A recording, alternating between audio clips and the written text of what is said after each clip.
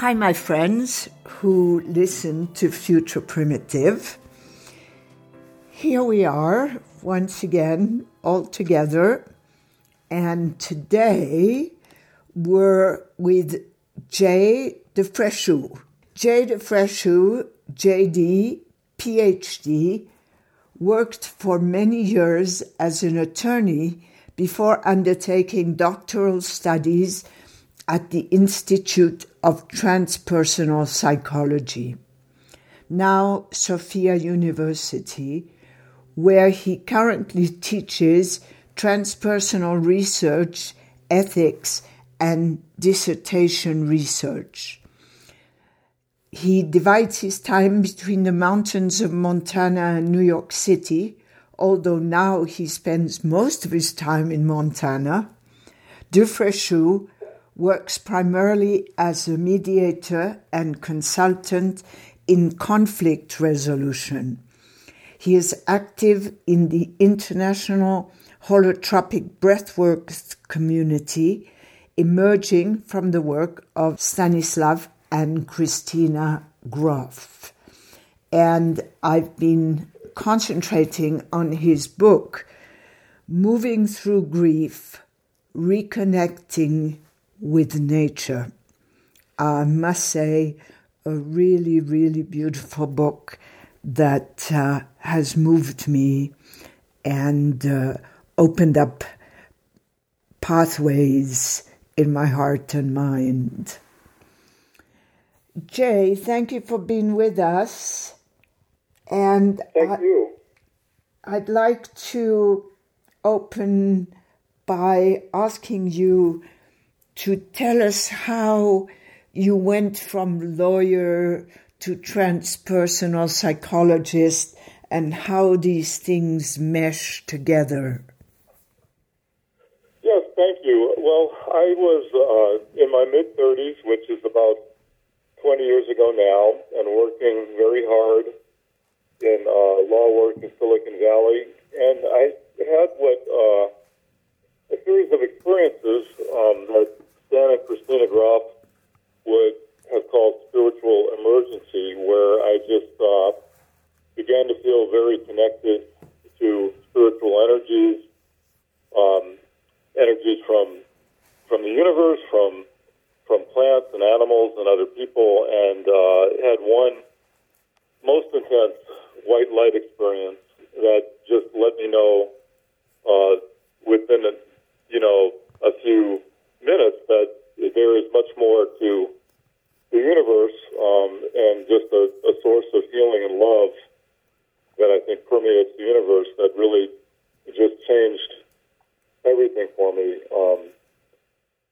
Really in a matter of minutes, but then over probably a few months as well.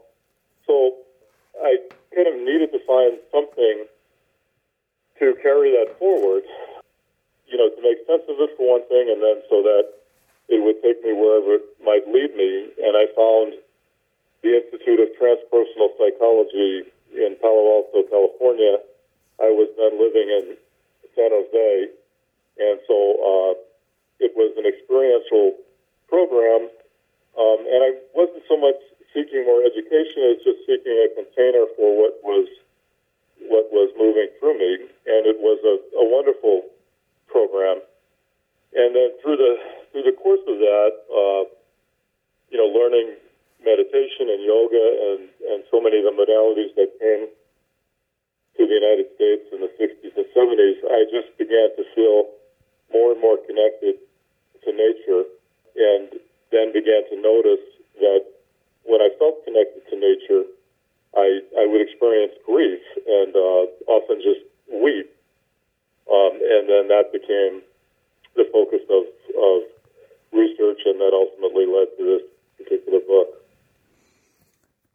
So tell us, if you will, what the word nature means to you. When you say nature, what flows out of your imagination and your heart? That's a wonderful question. Right now I'm standing in a backyard with trees and grass and just that which grows from the earth, that which the earth produces, and the energy of the life force energy that feels behind it. So everything that is on the planet, everything that is in the world, and there's a little piece in the book where I noticed that some people observe that all of civilization could be considered nature as well, because it all comes out of what's here. And I wouldn't say I disagree with that, but the rhythms of nature, the rhythms of animals, the rhythms of the rivers and the oceans and the trees, it just feel restorative to me, and I guess those rhythms would be what I would experience as nature. This wonderful man I interviewed once said he had extensive heart surgery, and then after that he went and laid on the hill every night because he knew he had to reconnect his heart with the rhythms of nature. Yeah, that makes sense to me. Yeah. Well, you write a beautiful sentence, many beautiful, but this one, awareness, being in nature, you might have, if you're lucky, an awareness of suffering mixed with great gratitude for the beauty of life. Would you? Yes, thank you. It's perfect for me anyway. So, would you describe an experience that you've had where suffering and awe were braided together when you were in nature? There's one. I mean, so many of them, but once I was walking many years ago after we had only been in Montana a few years, in woods in the mountain above where I lived, and I rounded a bend, and there was a deer carcass, fairly fresh, and ravens just eating from the carcass. And so it just hit me viscerally, and oddly enough, I'll say it was beautiful and awe-inspiring, and I was, viscerally aware, that this animal had been alive not that long ago, and then had been killed, I assume, by a mountain lion, and had fed the mountain lion, and now the birds were eating from it. So just not so much a head trip, but just a visceral sense of the temporary nature of life, on the planet, and that things happen, things that are irreversible, and that then life goes on. Well, there is this so much suffering, and so much suffering we inflict on each other comes from the fact that we so yearn for belonging. And so we might belong to small things or destructive things, but how can we regain the awareness that we belong so deeply in the earth and with the earth? Yeah, that's beautifully said. I mean, probably the beginning few chapters of my book, I talk about, the sort of a period that I went through, and that I think some people go through of beginning to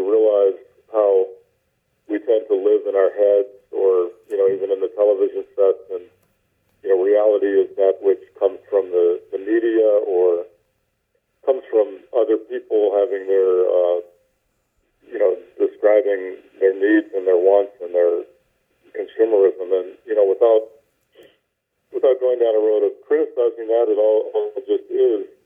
But I became aware of just a deep suffering in that of just the endless longing. And I agree with you. I think most of us are doing the best we can, and are trying to fit in within our communities and families and have the best work we can and be with our friends, and yet there's so much disconnection and so much, particularly now without going into the politics, just so much suffering, so much sense of, so much is lost. And so for me, that period of becoming aware of those levels of suffering and what was lost brought forth grief. And then, just following that grief brought me more into contact with nature. My family moved to Montana.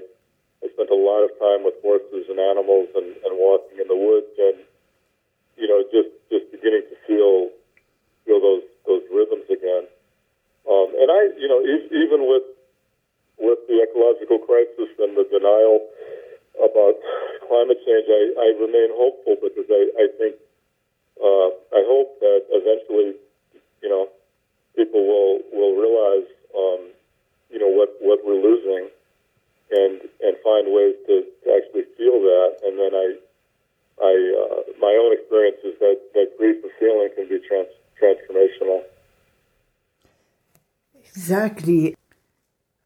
I wonder, does all grief come from a sense of loss? That's an interesting question. I think toward the latter parts of the book, for the book, I gathered stories from many people about their experiences of grief, and I framed it as grief or weeping or deep emotions to try to cover something that I think is broader. I think you mentioned gratitude. For me, there's a place where suffering merges into compassion, merges into gratitude, merges into love, and all these spaces in the heart. And for me, personally, I've been aware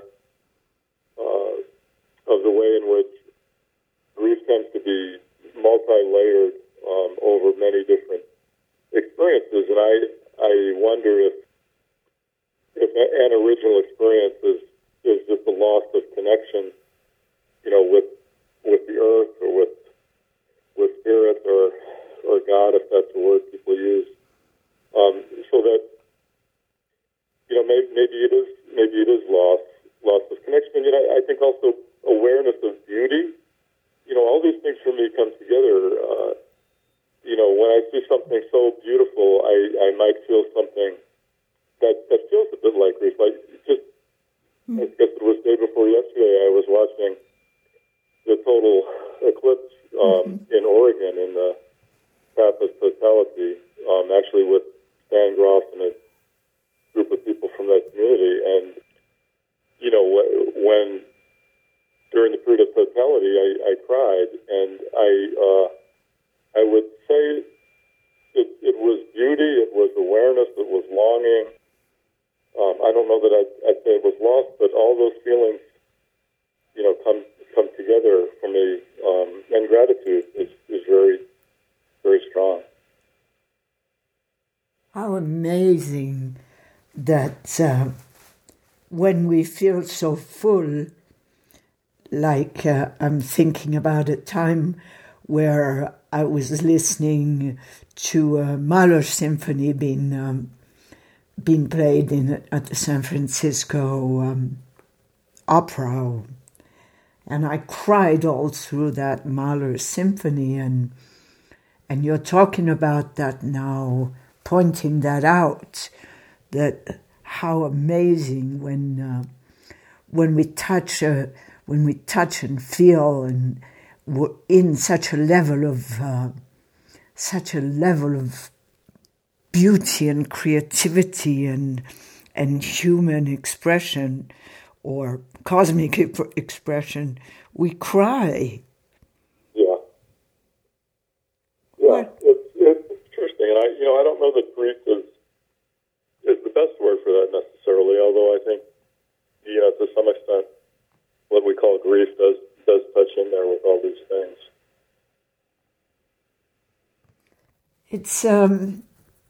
It's interesting to me that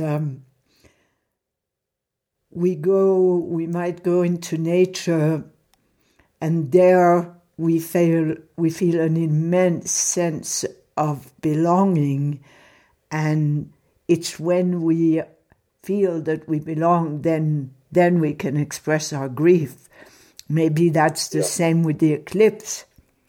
Part of it was that it was an expanded sense of belonging that allowed the grief to come up. Very much for me. I was talking with a few other people about that, and it's the moon and the sun. It's not politics. It's not quibbling. It's not arguing. It's not it's the moon and the sun, and it's bigger than all of us. And there's been life on this planet for billions of years, and gods and goddesses willing, there'll be life for another billion years, and it's I belong here and I'm part of all this, and yet my form right now is here only for a brief time. I mean, it really does put things in perspective in a way that leaves me very, very full. You are a poet. I was warned. You are a poet. Yes. So let's go to the opposite extreme, which I wrote down: loss of body, abstraction. I think a lot about abstraction and how the world's thoughts have become so abstract in many ways. Would you talk to us about that? Yes, thank you. I've spent a lot of time thinking, and there's the word thinking, about language, and without citing references, a number of people in the last few decades have written about what we might have lost by spending so much of our waking time linguistically. But I think part of what has made us human is the ability to abstract and reason and create amazing cultures and communities. And yet I find that for me, when that's the only place I was inhabiting with my time, I wasn't feeling, and I wasn't being as present as I might be in the world around me. And so that abstraction, while a gift, can be, I think, really something that removes us from the present. Mm-hmm. Do you think that thinking is always abstract? No, I don't. I think sometimes.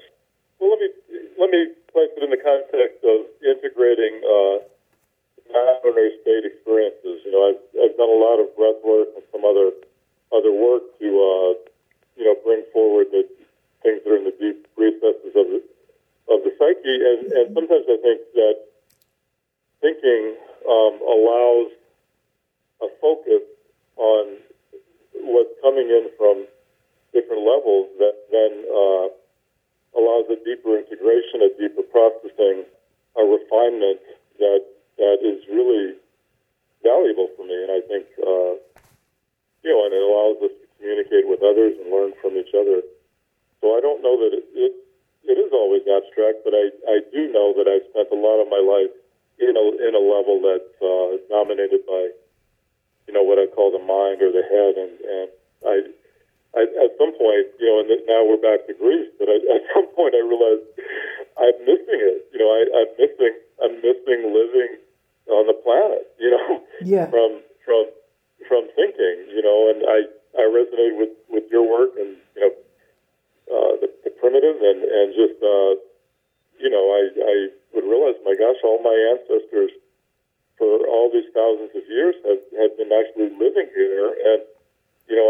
on freeways and going and typing on computers, and maybe I'm going to miss it.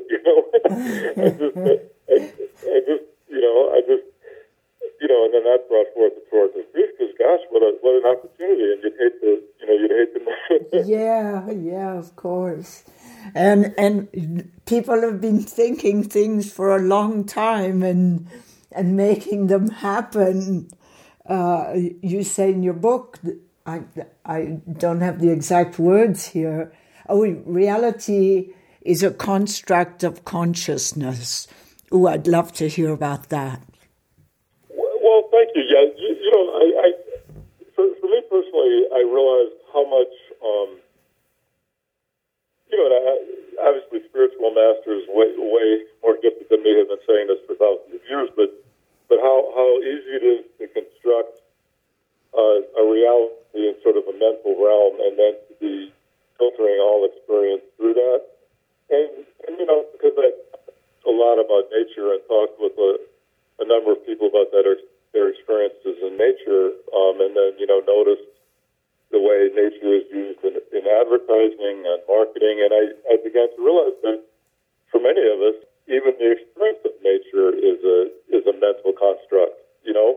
Where I'm going to buy a sports utility car because it looks good in nature, and the difference between that experience and what might be in that, and sitting in a river and having your hands dirty, it's the ranges of things, and I don't want to judge anybody's experience, but it's so easy to just get lost in these mental constructs, and we have the tools to find our way back. Meditation and yoga and exercise, and certainly all the non-ordinary state work is available, I think, to help us. I want to ask you, you help people, you consult with people about conflict resolution and mediation and so on. Can you pinpoint a moment where often people come together, a feeling, where does the resistance break most often when you bring humans together that are in conflict? Yeah, thank you for asking that. I think it often has something to do with grief. I mean, when I explain to people the type of mediation I do, people often think that I'm, trying to get people to agree with each other. And, I'm not trying to do that. What I'm trying to do is meet people where they are, really try to fully understand where they're coming from and what their experience is, and create a safe space for them to share, what is happening for them. And, honestly, I think to some extent it's energetic. I don't try to do anything except to sort of clear the space and hold the space. And then I find that if people feel safe enough to really feel what is the origin of why they're in the conflictual situation, very often they cry. I mean, I was doing a mediation last Friday, and a woman began to cry, and she was embarrassed. And I said, hey, everybody cries, including most of the guys, because you get to a place where you feel, you're feeling into what's really the source of it, and coming back to abstraction and mental construct, we can get focused on, well, the source of this is that this insurance company won't pay for my neck surgery, and focus on that and loop around in that. And, if you're able to feel the space of, I'm scared, I'm in pain, I'm not sure what's going to happen next. If people get to the basics of compassion for each other and understanding each other, the issues could still be there, but things shift energetically, and then I find that solutions can be crafted. So, reviewing things from your text, I want to ask you, what is the fundamental connection between healing deep pain and connecting with nature, in your view? I spoke with many people who had found that when they were suffering, particularly loss of loved ones, that there was nothing that provided as much solace as being with nature. There was one woman who had lost her husband suddenly to a heart issue, and she said that what she would do is she would find a flower and merge into it, and then find that just the pain seemed to merge with the flower, and she could tolerate it. And many people with stories like that, and I would imagine people can explain it differently, but for me, the understanding is just a sense of the vibrations of nature, the rhythms of nature, and I think just the knowledge that nature continues. We cut down some trees, and then trees can grow again. You know, and just that sense of continuity and the sense of belonging. I think, and people who have shared that kind of grief in their connection to nature have said things like, I'm not alone. Millions of people before me, and even animals before us have lost, have loved and mated and had children and then lost. And I'm part of whatever this miracle is that's happening on the planet. I'm not just alone and having lost something. Right. Tell us about your holotropic breathwork work and maybe the relationship to that work with what we call sacred. Well, thank you. And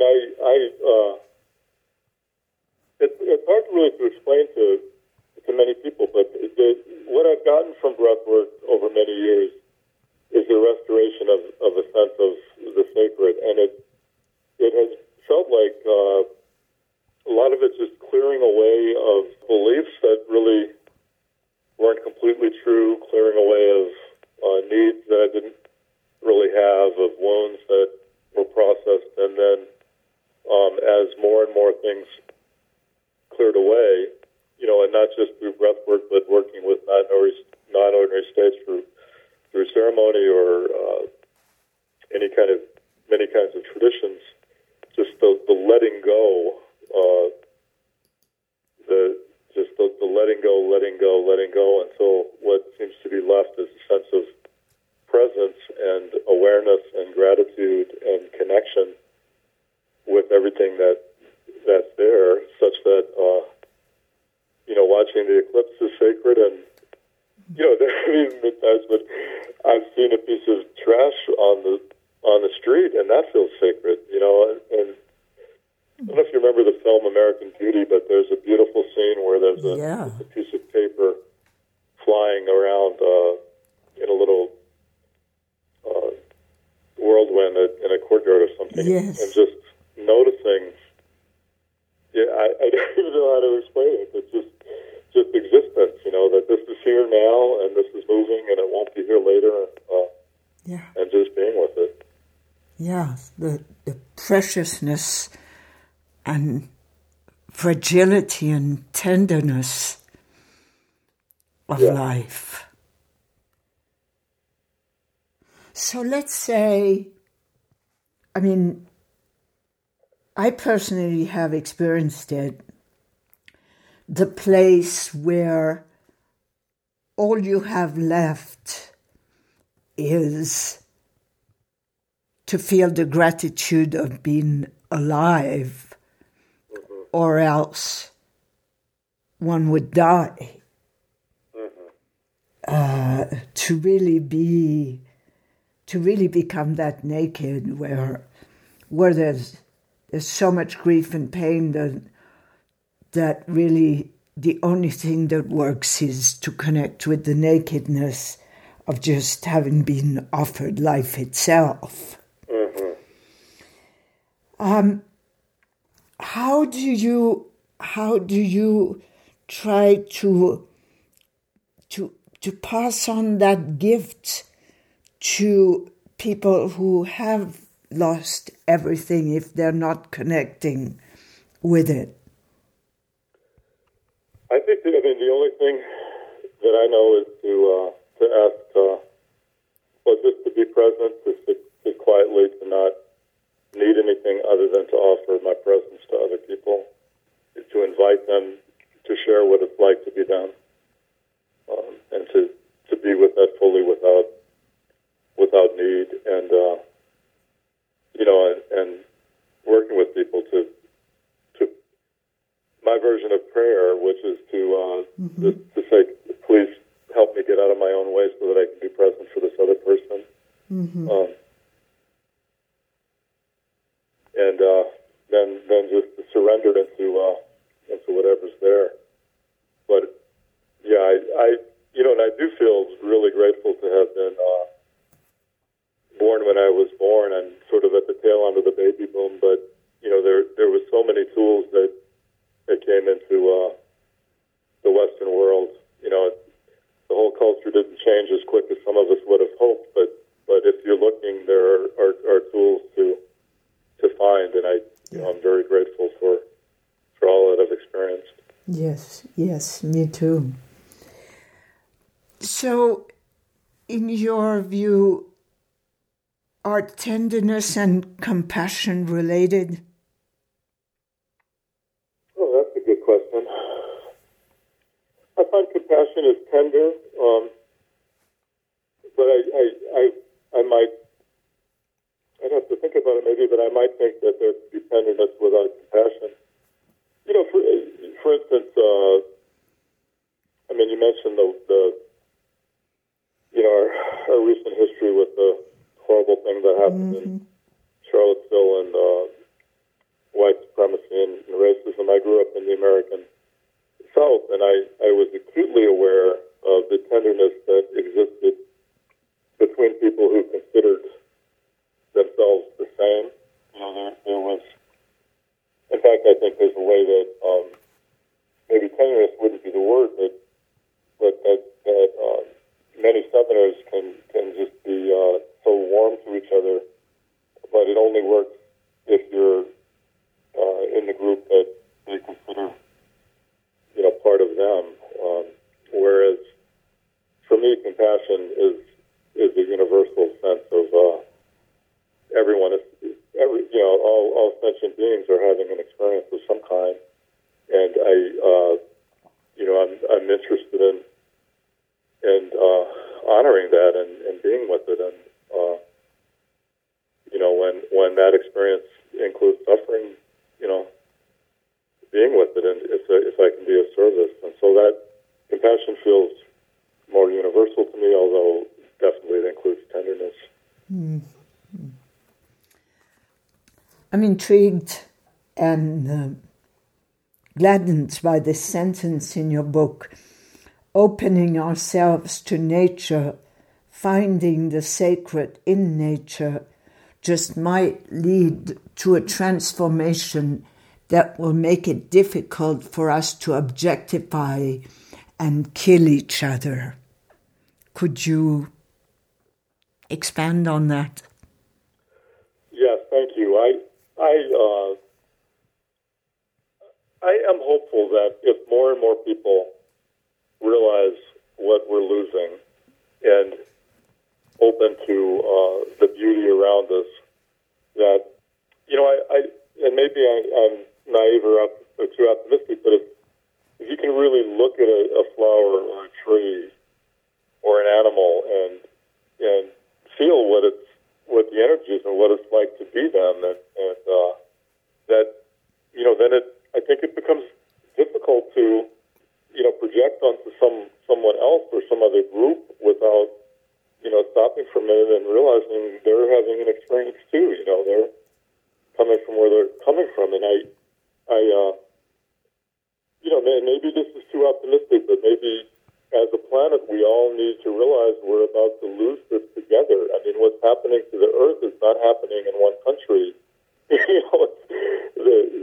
tides are going to rise around the world, and the fires will be everywhere. And if we can see that this is something that even if we don't lose it individually in our lifetimes, that our descendants might lose that then through that we might realize we are all one and find ways to stop the projecting and stop the.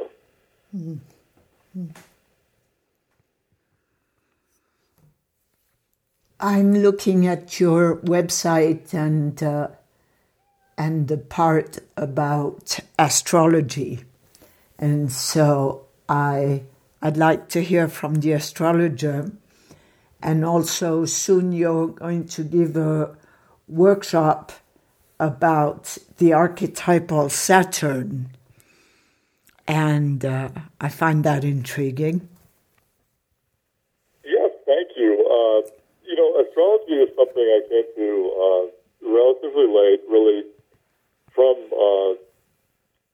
listening to Stan Groff and Richard Tarnas talk about how their work together realized that the best predictor of what might happen in a non-ordinary space session seems to be people's astrological natal chart and transit chart. So I began working a lot with the planets, particularly transit astrology, and just have been astounded at how useful it is in helping me understand and sort of lean into what's happening for me, and then also in working with other people as to what's happening for them. And I think of it as, for instance, I had a couple of years ago, I had a transit, and the astrologers out there will get this. Others I'll explain a little bit of Pluto over the bottom line of my chart, the grid line, and that particular transit associates with looking deeply at family of origin issues, particularly the father and the deep structure of consciousness. And so that coincided with me concluding a long marriage and moving in with my elderly father to help take care of him, and interacting with my sister and re-experiencing family of origin issues from much more mature place, and knowing the astrological significance, reading about the archetype of Pluto helped me go even more deeply into the symbolism and what the issues are, and sort of even what the universe is asking me to become aware of, so that the life issues became much easier. It all felt like a gift, even though there was a lot of difficulty, and so I find that, if we can use astrology to understand the opportunities for consciousness and for awareness, that even the times that are easy become even greater opportunities, and the times that are tough seem to be rites of passage and not just bad fortune. So I'm really, really grateful when I get a chance to work with people. And Saturn, that workshop is with my friend and colleague, Kieran LeGreis, who I think Jose Luis knows. And he's a gifted teacher, and we're excited to work with Saturn. Saturn, as you probably know, is the archetype of structure and mortality and limits, and it can be a good entry point into astrology, and in realizing that when things don't seem to flow and don't seem to work, it's an opportunity to go even deeper inside and find faith and find what is most important, and then to recreate the psyche or the outer world based on that which really, really does endure for oneself and one's community. So in your book, you mentioned that we might be in an eco-spiritual crisis. So do you think that including the archetypal astrology might help us to integrate eco-spiritually? Absolutely, I think that's well put. I think integration is a beautiful way to describe that. You know, like I was saying with the eclipse, you know, the planets have been there. These archetypes have developed over eons, and if we can understand, you know, understand what's happening now ecologically, you know, through some of these archetypes, then we might find, you know, sources of renewal, sources of understanding, and you know, again, just as we were saying with the eclipse, to feel this is bigger than me. You know, this is even bigger than this crisis we're having for a few hundred or even 2,000 years. These are energies of the universe, part of creation, and then I would hold the hope that then there are possibilities for increased awareness and coming together of more and more people. You know, I am fortunate the last several years to have met a number of people from different countries through the holotropic breathwork work, and you know, just to get viscerally that it is possible for people from different backgrounds to you know, to feel the sacred and to start doing work little by little to help with the transformation as possible. Beautiful, beautiful. Well, coming back from the planets, I think that perhaps I'd like to bring this conversation around, instead of doing this at the beginning, by you telling us about the humble rain, that experience with the humble rain of this planet, the way you start your book. Oh, thank you so much. Yes, that is how so much started for me. Well, I was probably about a little bit over 20 years ago. I was, you know, immersed in a hectic life with young children and work and running around, and I made a commitment to myself to get up very early in the morning and meditate. And I was in a room that we'd converted from a garage, sitting on a cushion and trying to follow my breath and noticing the chatter in my head. And then when I would be able to release the chatter and be present, I heard rain on the roof, and I could feel the rain in my body.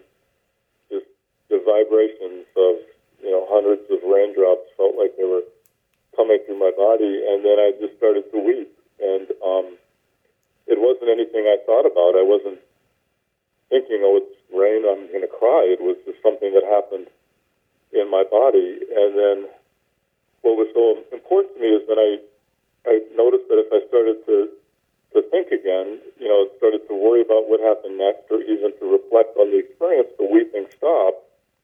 And then I went back to the breath and back to the release, and I was back with the rain again, and just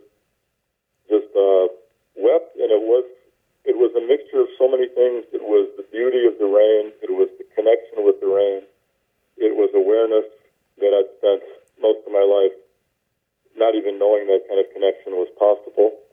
And then, you know, that one experience was what I followed, you know, back to nature, into changes that I think created a better life for me and my family, and in a different way to contribute to the world. So thank you for that. I love sharing that story.